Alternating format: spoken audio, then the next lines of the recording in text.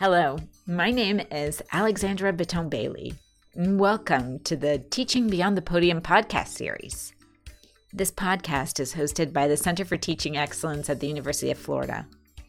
Our guests share their best tips, strategies, innovations, and stories about teaching.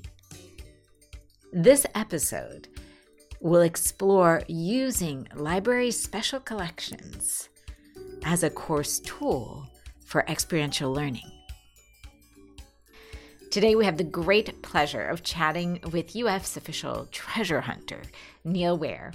Neil's days are filled with discovery and adventure as he navigates the aisles of the UF Rare Books and Special Collections.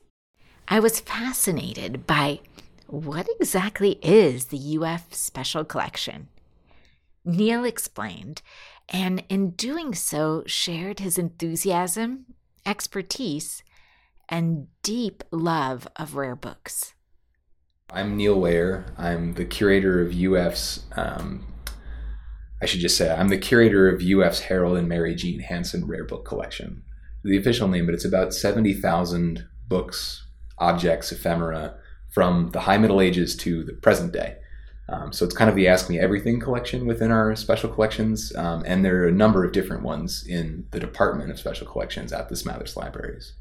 I tell students the best part of my job is that every time I go down one of those aisles, I learn something new because I find books that I have never seen before, or in some cases I never knew existed. Looking through a library that's organized by those kind of categories of knowledge. It's also kind of terrifying because, as an academic, you're kind of taught to say, this is my area of expertise. This is what I know really well. And then, everything else is not really my field. But as a curator, you have to kind of understand at least a little bit about how the collection as a whole fits together. And I mean, the good thing about them is that whenever you put them together, we call them special collections because, some of them are old, some of them are very rare, a lot of them need special handling. They can't just sit on circulating shelves. But what really makes them powerful is being able to put combinations of them together in a room and have people just experience them.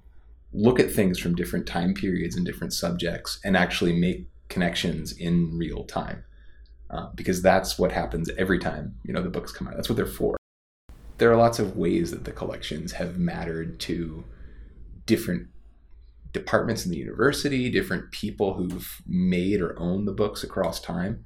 So really, there's no limit to the number of ways that the collections can impact. Neil magically found himself in a special collection where he quickly became enamored with special collections and the impact they can have on students. So I was looking at the ways that people believed a history, an origin history that in the case of medieval England, we all knew wasn't true. As a historian, I wasn't studying it to learn about whether King Arthur was a real person. I was studying it to look at what somebody in the 15th century would have thought about when they heard that name or when they thought about the history of this country they called England. And the only way that I could do that was by looking at the books that people had made and used at the time. And individually, there are about 200 manuscripts of this history that survived, which is, often people say second to the copies of the Bible or something like that. It's an insane number of books for a text like this. But looking at them kind of made it impossible to ignore the fact that the books themselves had lives. They had stories, they had histories. And that was what I was really interested in understanding. Looking at the ways that these things have been put together and kept by libraries and preserved by collectors and sometimes scribbled on by children, it really opened my eyes to what I could study and then also what I could do as a student, as an academic, and then, now as a curator. There are all these kind of like weird, you're talking about, the medievalism or the medieval studies being this kind of amalgamation of lots of different things. Well, curation is kind of the same way. You're part detective, you're part librarian, you're part scholar, you're part book nerd. You're just, but at the end, it's sort of what comes out of all these things. Neil discovered not only a fascination for the treasures held in those collections. In fact, he actually found a brand new professional direction for his work that changed his entire career path. So when I was a junior in college and I was starting to study this area, this idea of national history and origin stories, my advisor said to me, we have these 2 copies of this medieval manuscript in our school library. You should go and look at them. And as an undergraduate, I just kind of sat there and nodded my head, but I was thinking, no, that's not possible. Those don't exist here. They don't belong in this case, in Chicago.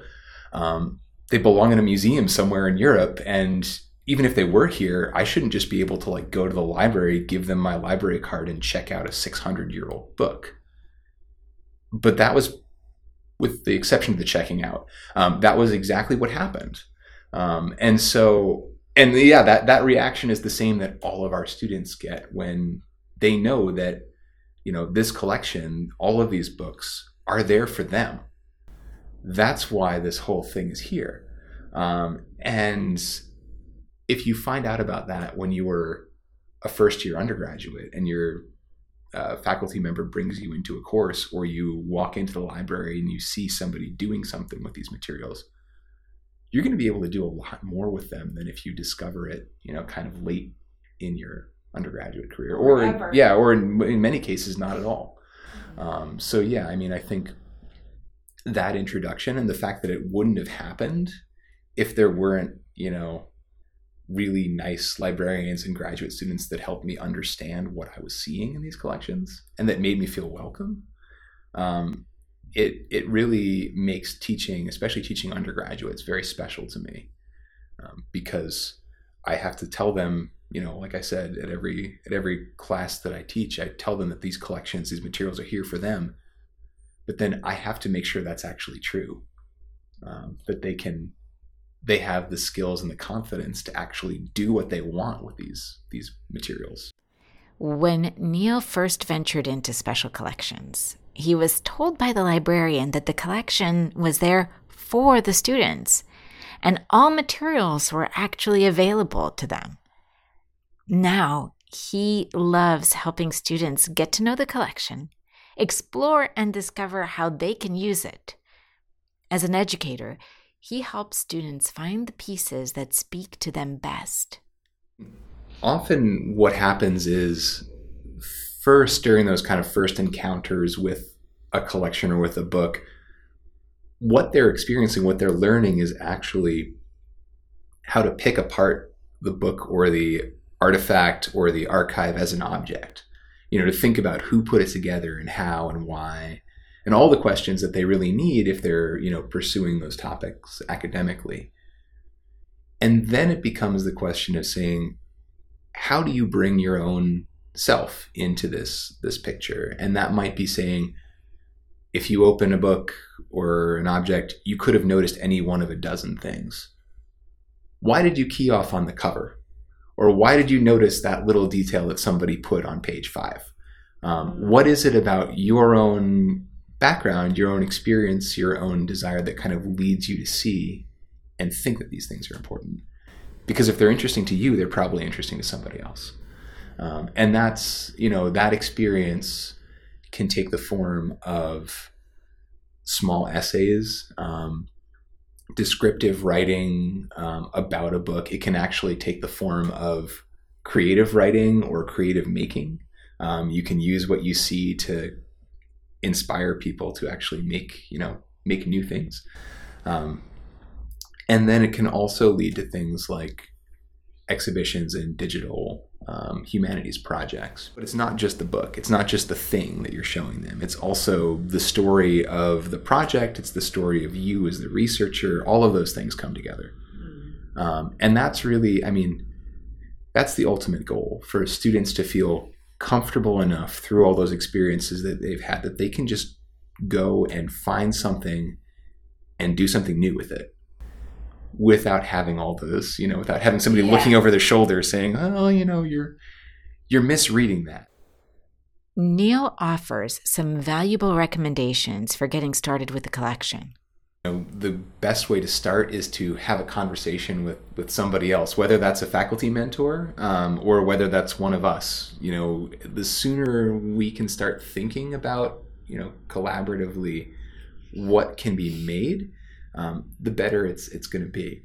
And I will say that, if people have a goal in mind, and that goal might just be, I want my students to be able to see and understand the amount of labor it took to get this type of knowledge into people's hands, that it wasn't just instantaneous and universally applicable, all the way up to, I want my students to start their own digital project highlighting this facet of the collections that might not be represented.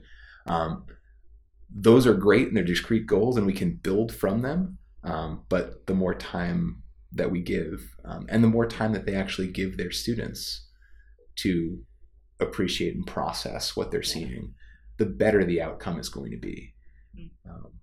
Because, I know we've all been there in seminars where you've put a lot of information in front of people and then asked, oh, hey, what do you think about this? And that's never going to go super well. One way to help students get started is to give them the space to play and explore. It often starts with that single visit of, a faculty member says, or we say to a faculty member, hey, we've got some really great materials that your students would love if they're, reading in this period. Like, let's say it's early medicine, let's say it's Victorian studies, or almanacs and like sort of cheap print culture in the 20th century. I love working with that stuff.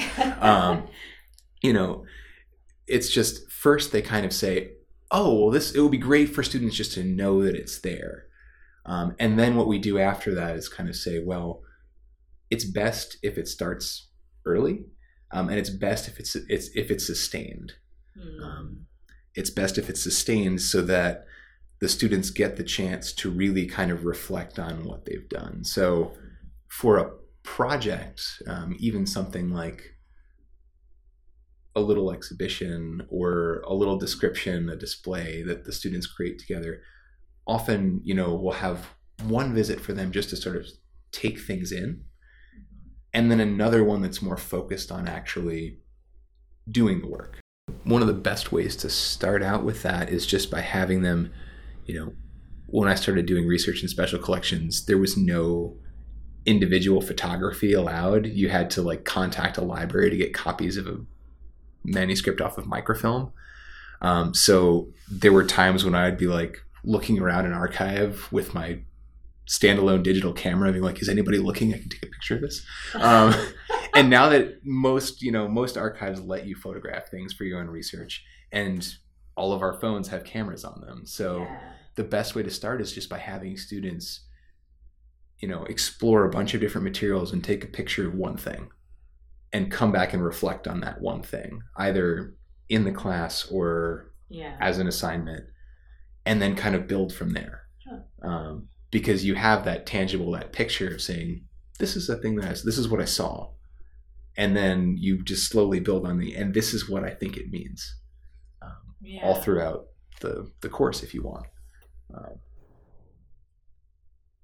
What are some of the challenges students or faculty might encounter? When I started teaching with rare books, especially older ones, I had to contend really, really quickly with the fact that most undergraduates, if you give them a book that is hundreds of years old and written in Latin and heavily abbreviated, you're teaching them something about an object that they can't read. And you have to be able to provide something that they can grab onto. And that's sort of the lesson of all of these experiential learning courses and exercises. You're trying to supply the scaffolding that will let a student do more and more stuff with a book, and then see it as part of their own experience, as part of their entire education, rather than just kind of a cool thing that they saw once.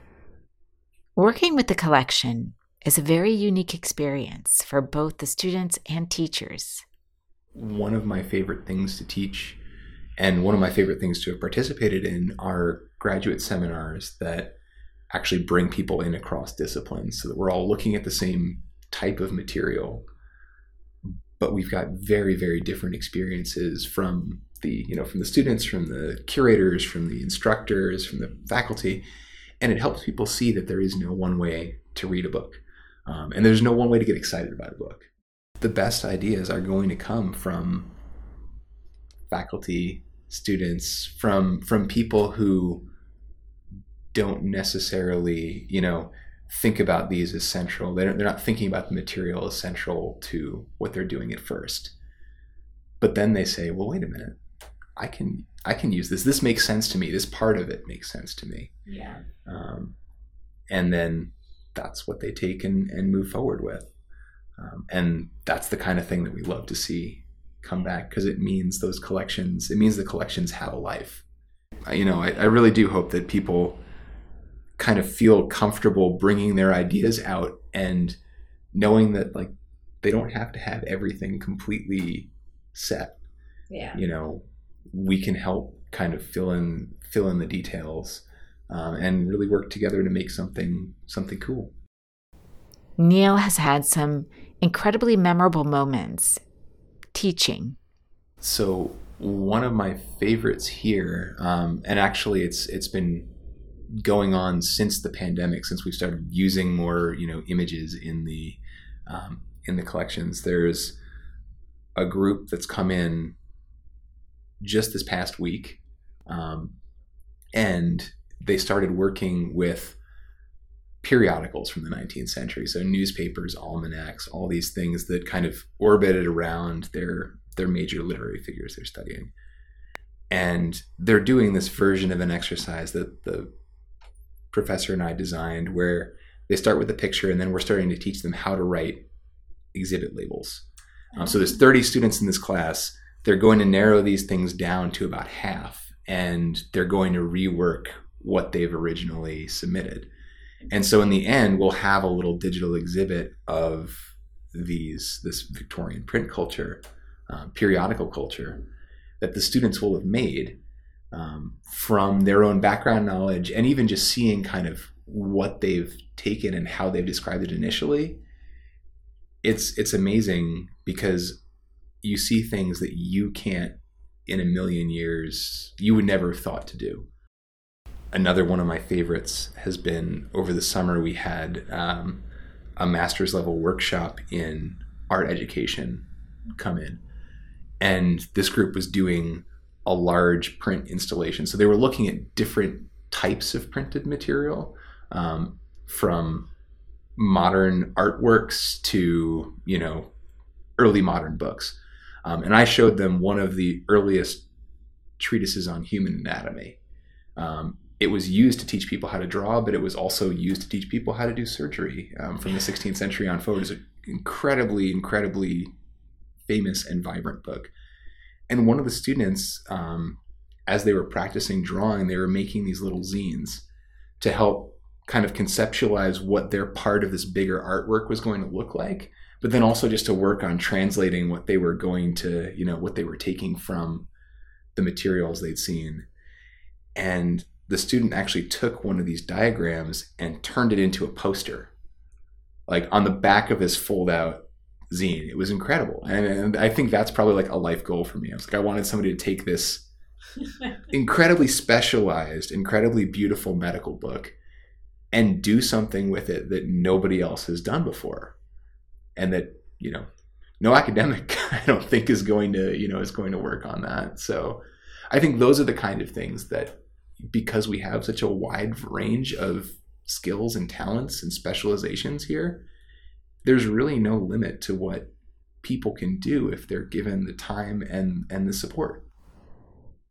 If you're interested or curious, you can always reach out to Neil to design activities to help students jump into the collections.